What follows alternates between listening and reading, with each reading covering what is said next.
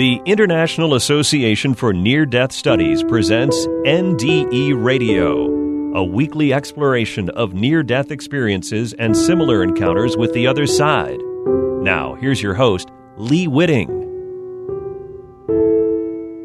Welcome to NDE Radio, brought to you by IANS, the International Association for Near-Death Studies. I'm your host, Lee Whitting. Our guest today, academic neurosurgeon Dr. Eben Alexander III, has had as great an impact on the world's appreciation of NDEs as anyone else I can think of.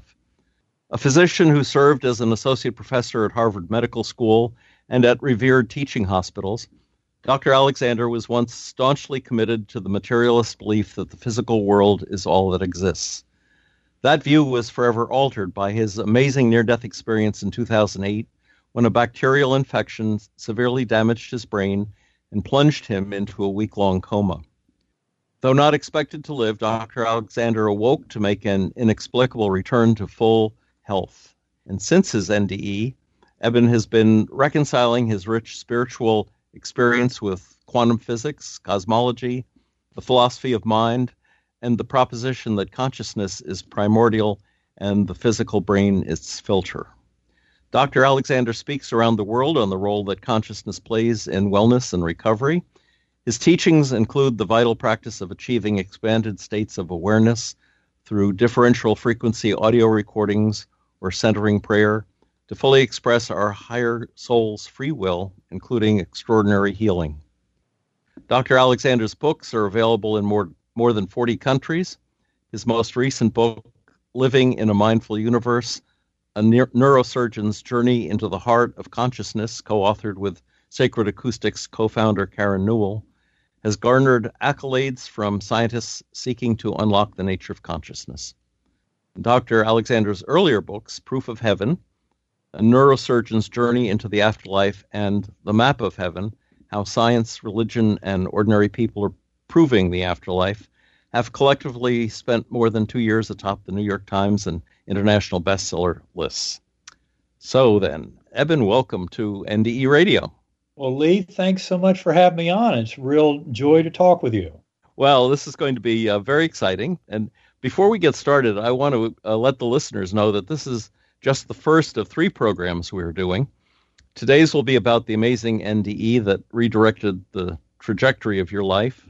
Part 2, next week's show, will be about the concept of consciousness and the amazing research you and your partner in research and co-author of Living in a Mindful Universe, Karen Newell, will be doing together. And Part 3 will focus on your work with Karen on Sacred Acoustics. So with that all stated, if you would, please, Eben, tell us how bacterial meningitis brought on your remarkable NDE. Okay, well, I think it's important to point out a little bit of who I was before. You mentioned a lot of it in your introduction, but I had grown up in a scientific household. My father was an academic neurosurgeon, head of a training program, training neurosurgeons, and he was intensely scientific, and yet he also was very religious. He believed very strongly in God and a loving personal God and the power of prayer. In fact, I know it's something he used a lot in his healing as a neurosurgeon. I grew up in the 60s and 70s, and like many of that generation, I always knew that science is the pathway to truth. And I wanted to believe a lot of what I heard in the Methodist Church growing up in North Carolina. But through a long neurosurgical career, including 15 years teaching at Harvard Medical School, I thought I'd come to know a lot about brain-mind consciousness and how they work, but I was mystified how any kind of conscious awareness could survive the death of the brain and body. And I think that's why I went through all this, was I was kind of confused about all that. I wanted some answers. And so by the time I went into coma, which was November 10th, 2008, I was very much in the kind of materialist camp or physicalist camp, believing that the physical world is all that exists, and that somehow we must then explain the fact that consciousness seems to arise from the physical matter of the brain. Even though I knew there were tremendous problems with that line of thinking, I thought, if we keep studying the physical world, sooner or later we're going to figure this out. And that's why everything that happened in November 2008 was such an absolute shock, because it completely reversed everything I ever thought I'd known about this and threw me into the modern kind of scientific discussion about the nature of brain, mind, and consciousness and of human spirit. Now, so what did that actually involve? Well, I woke up at 4:30 in the morning, November 10th, 2008, with severe back pain, soon realized I had a horrific headache, and before too long, I was having grand mal seizures, and I was gone from this world. I did not have any more conscious awareness for 7 days. What I do know, and a lot of the story told in Proof of Heaven, was reported to me by other people who were around, like family and friends and the healthcare team that took care of me. And what I did discover is that after my seizures and my family was calling the EMTs, they came and took me off to the Lynchburg General Hospital emergency room. That's where Dr. Laura Potter, who I had worked with for several years in that hospital, she didn't even recognize me when she came in the room. All she had been told by the nurses was extremely ill, 54-year-old white male, status epilepticus in extremis in major Bay 10. And when she went in there, she realized how sick I was. In fact, she was worried. She told me much later that I might not even get out of her emergency room very, alive at all. Wow. And that's when they did the lumbar puncture. Out came thick white pus under pressure. They put me on 3 powerful intravenous antibiotics, intubated me, putting me up on a ventilator, up on a medical ICU. And the estimate of the doctors at the beginning was that I had about a 10% chance of living through this. I mean, it was a devastating bacterial meningoencephalitis that came on very rapidly, and that's what makes it so dangerous, is going from symptom onset to deep coma within 3.5 hours is a very bad sign. And during most of that week, all I did was kind of languish, not show much sign of improvement. In fact, by the day 7 of coma, was a Sunday, and the doctors held a family conference where they recommended stopping the antibiotics. And the reason for that is they thought I'd gone from a 10% chance of survival to 2%. And also being in deep coma that long from bacterial meningoencephalitis that had inflamed all 8 lobes of my brain is not a situation that allows for any realistic prospect of recovery. And that's why they were recommending to my family to stop the antibiotics.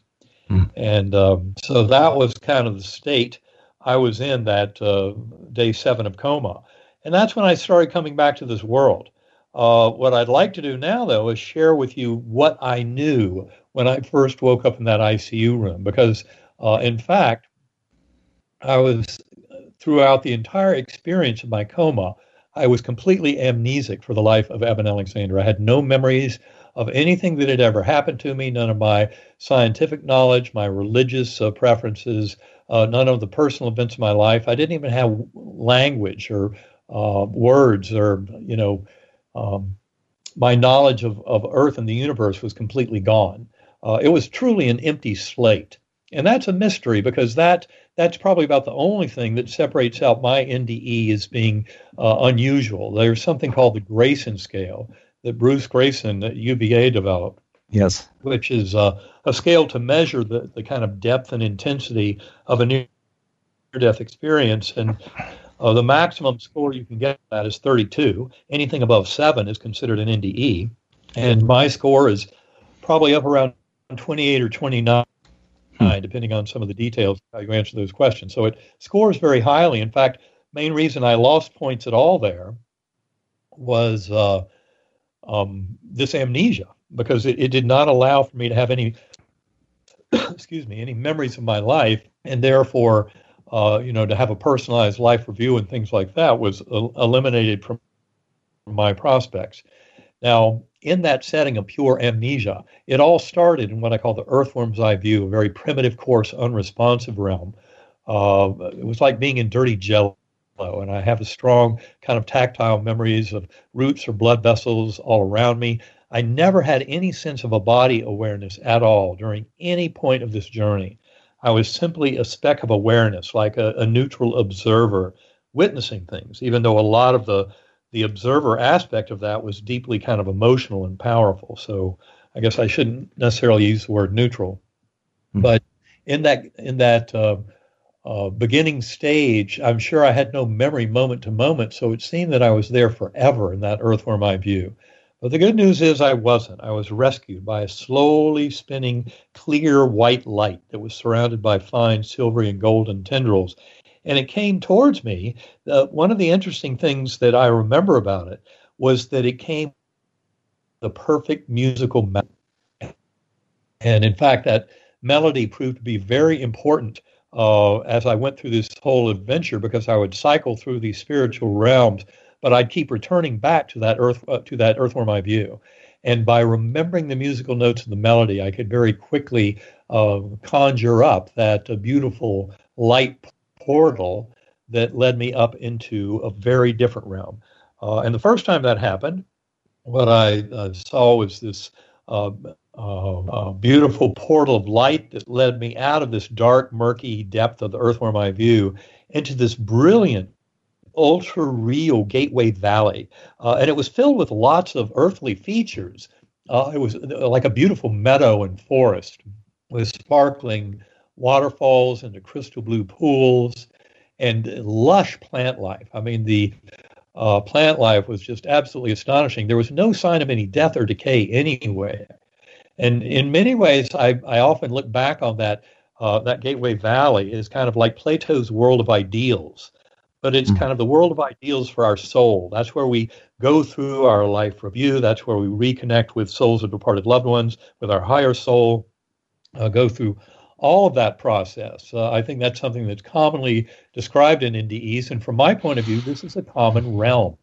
The more you pay attention to NDEs, talk with people who have had them, read all the accounts, the more you find of some amazing similarities in the description. And I believe that Gateway Valley is something that I've heard described, in various forms through many NDEs. The other thing to mention about that is my awareness in that Gateway Valley. I was a speck of awareness on a butterfly wing, and it was one of millions of butterflies that were all flying in these vast spiraling formations, colors beyond the rainbow. And the best part about this was I wasn't alone on the butterfly wing. There was a beautiful young woman with sparkling blue eyes, high cheekbones, a broad smile, high forehead, soft brown hair framing her lovely face. And she was witnessing with me much of what I was seeing going on, in that valley. Thousands of beings. And in my early writings in the first weeks, when I came out of all this and was trying to record it all, I called those souls between lives. That's what they seemed to me. That lots of joy and merriment. And I remember vivid images of children playing and dogs jumping, just incredible festivities. And it was all being fueled because up above were these swooping orbs of pure spiritual beings. And in my writings weeks later, I labeled those swooping orbs as angelic choirs. And it was the chants and anthems and hymns that were thundering through my awareness from those swooping orbs above that really fueled all this incredible festivity. It was an amazing scene to live through. Important to point out, it was much more real than this world. People often, if they haven't had this kind of experience, they assume that, it's murky and kind of dreamlike and ephemeral. And it's actually the opposite of that. It's ultra real. It makes this life and these material bodies in the material realm look fairly dreamlike and murky and misty by comparison. And that was something that was absolutely shocking. And I'll say one of the reasons you often hear people say that NDEs are ineffable, that they cannot be put into words. One reason for that is our language is very good, for example, to describe a trip to Disney World, but it's not at all well suited to describing these kind of journeys. And part of it is that our knowledge, how we gain information, is very different. In this world, in physical bodies, we use our eyes and ears and touch and taste and smell and our senses to kind of put together a picture of the world around us. And it basically forms up in kind of a linear narrative that we can report to other people that can be a fairly faithful representation of events. That is not the case in those spiritual realms where our knowledge is no longer coming through the filtering mechanisms of the sensory organs in the brain, but in many ways we're often drinking full bore, like drinking consciousness from a fire hose, that pure conscious awareness of those realms, and often what I call knowledge through identification, where we become huge swathes of the scene around us. And for example, life reviews are often kind of described in that way, where you can witness all the events of your life that are still crucial for certain soul lessons of learning and teaching, and you go through every bit of them in complete detail in an NDE, even if that NDE happens over just a few seconds or minutes of a cardiac arrest. Another important observation here is what I call deep time, that there's a completely different ordering of time that is more fundamental in those spiritual realms, that allows for the evolution of consciousness. It allows for our souls and soul growth. It allows for things like reincarnation to occur, but also our loved ones' souls are still absolutely available to us, when we cross over. That deep time is what allows prevents so many of the paradoxes that would happen if Earth time were also governing all the events of that realm. So very crucial kind of concept to get, but also understanding that this knowledge through identification, we become others. We become, like in a life review, we become other beings and sense the impact of any actions or thoughts that we might have influenced on others in our lifetime. We experience it from their point of view.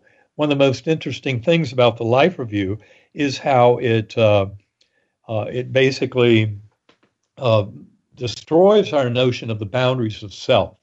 And in a life review, you start realizing how the very drama of our lives is allowing this composite one mind that we're sharing to evolve. It's through those shared lessons. And that knowledge through identification can become grand indeed, as I'll describe in just a minute. But in that Gateway Valley, I was tremendously comforted by the messages from that beautiful companion on the butterfly wing. You are deeply loved and cherished forever. You have nothing to fear.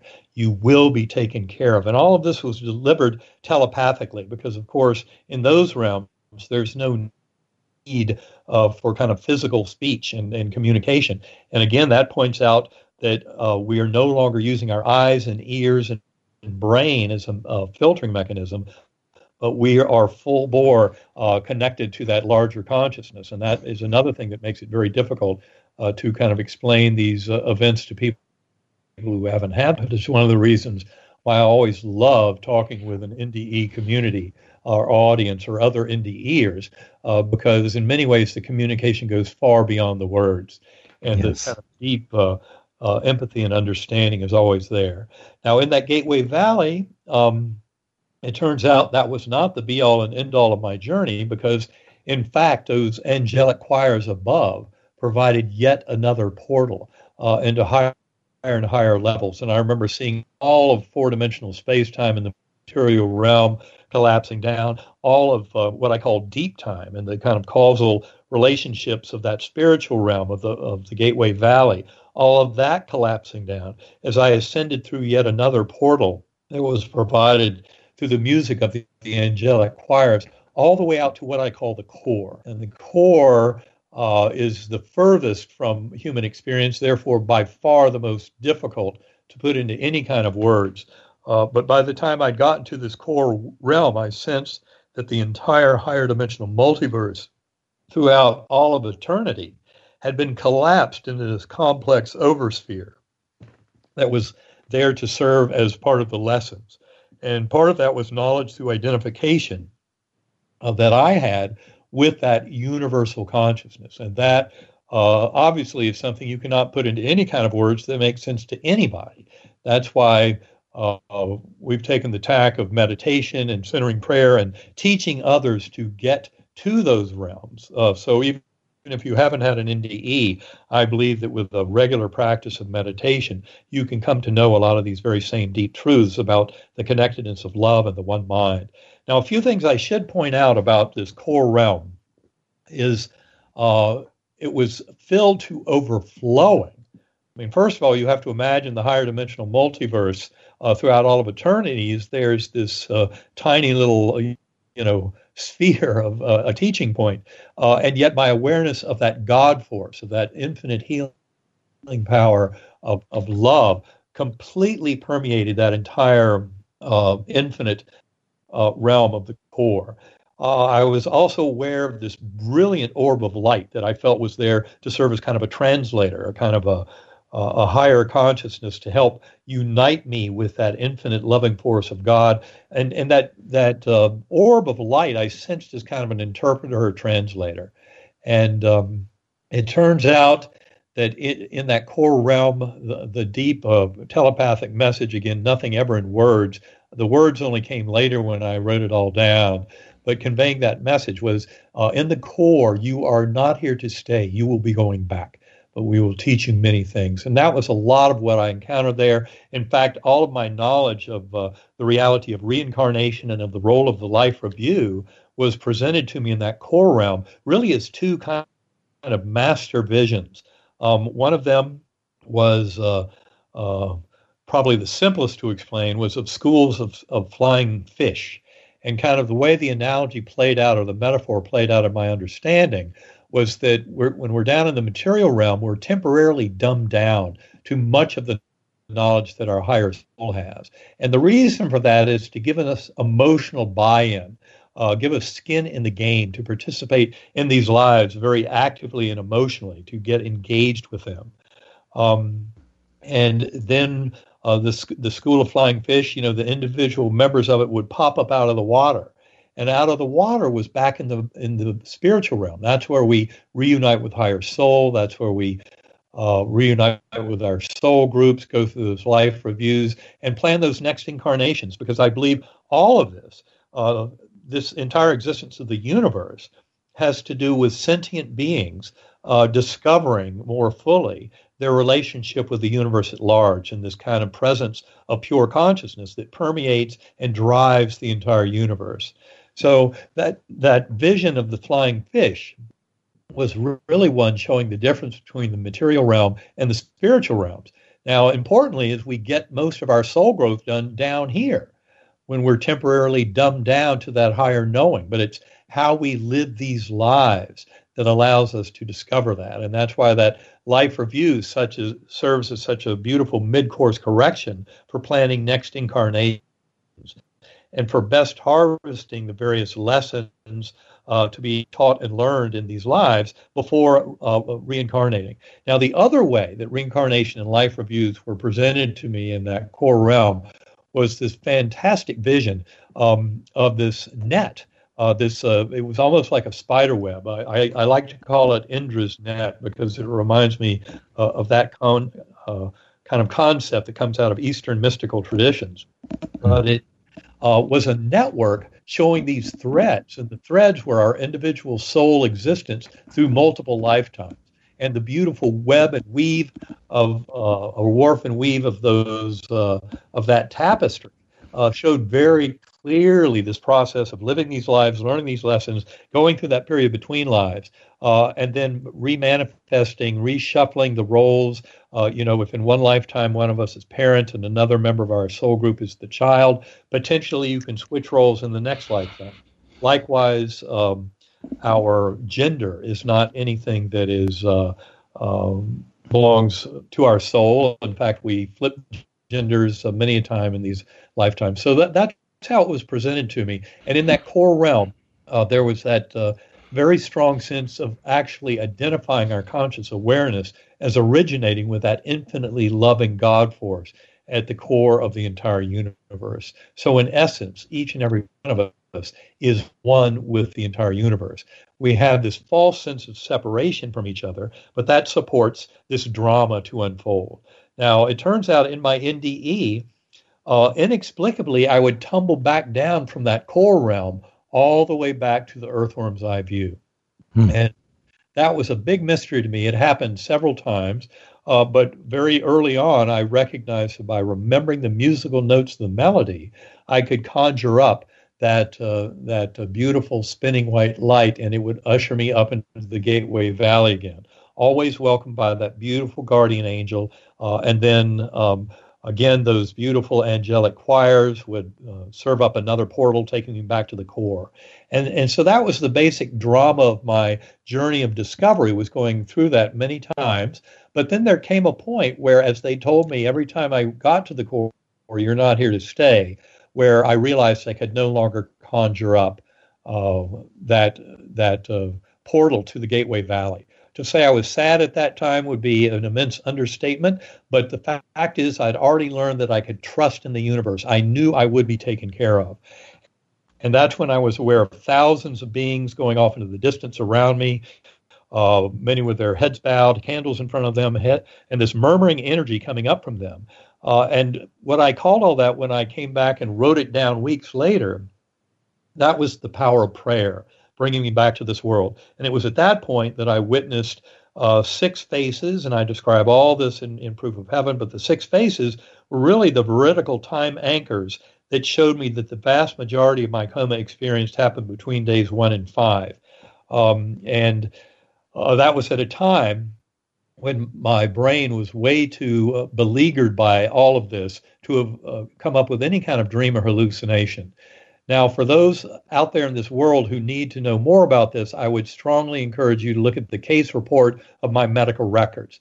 That was put together by Bruce Grayson and 2 other doctors who were not involved in my care. It came out in the Journal of Nervous and Mental Diseases in September 2018. Anybody can access that case report if you go to ebenalexander.com, look at my blog postings, and then go back to September 2018 when I wrote a blog about that case report. And in the 3rd paragraph, there's a link directly to it. The reason I bring that up is because, in fact, those physicians were even more shocked by the extent of my illness and the fact that I could have a full recovery. That's one of the reasons why they examined all this, and what they found, and in fact, how they explained to the peer reviewers the way they got it published, because the peer reviewers agreed with me and with Grayson and the authors that, in fact, this was such an extraordinary case. How do you explain that full recovery? There's no explanation within the medical data itself. It all looks like somebody who goes on to die. And yet Grayson and the other doctors writing that report knew from other NDEs about the extraordinary nature of NDEs to promote healing. So just as a placebo effect is a beautiful example of how our beliefs and attitudes and our mind can influence our healing tremendously, even more so, a profound NDE can have the spiritual power to lead to healing that has no explanation within Western medicine. And I believe that's one of the most important lessons from my NDE, and certainly as a physician, that's what I've used the last 12 years in working with scientists around the world to come up with a deeper explanation of all this. And one of the greatest gifts of that is for us to realize we have tremendous power over our health and over all the events of our lives. And all of that emerges from this deeper kind of knowing that's presented to us through NDEs. But you don't have to have an NDE to get all this and to fully reap these benefits. You just need to know about them and then have a practice of going within, deep meditation, centering prayer. Those are all things that we can certainly discuss in future interviews. Yes. One thing might be important to mention, just as a point of veridical evidence, was your discovery of who that was on the other wing of the butterfly. Yes, well, that's a wonderful point. And of course, it's a spoiler alert for anyone who hasn't read Proof of Heaven, because that's really how that book comes together at the end. But it has to do with the fact that I was adopted. And that I was put up for adoption when I was 11 days old. And then I went through most of my life not knowing my adopted family at all. And then I was blessed to reconnect with them in the year 2007, 1 year before my coma. But that was after I spent 8 years, beginning in 2000, in a dark night of the soul because of a perceived rejection from my birth mother. And again, the entire story is in Proof of Heaven. It's an extraordinary story, but the reality is it was 4 months after my coma when I received a picture in the mail from my birth sister And that was of the sister who had died 2 years before I even found out of her existence. She died in 1998. It was in 2000 that I found out my birth parents had actually gotten married, which I cannot tell you what a giant shock that was. But not only that, they had 3 children, but the youngest daughter had died 2 years earlier, 1998. And of course, the picture that was sent to me 4 months after my coma connected all the dots. That's when I finally recognized that beautiful woman on the butterfly wing. If I had scripted my NDE, that guardian angel would have been my father. He had passed over 4 years before my coma. But in fact, it was this beautiful girl who I did not recognize at the time. But that's because, the data had to be revealed to me. And that was the photograph sent from my birth sister 4 months after my coma, where I connected all the dots. And of note, I had read a story from Elizabeth Kubler-Ross in her book, Life After Death, of a young girl who had died, had a profound NDE where she was welcomed to heaven by her brother. She then came back to this world. But when she talked over with her father, she said, I didn't have a brother. And he said, well, you did, but we never told you about it. Yes. And that's when I looked up at that picture I had received the day before, 4 months after my coma. And oh my God, I cannot tell you what a shocker that was.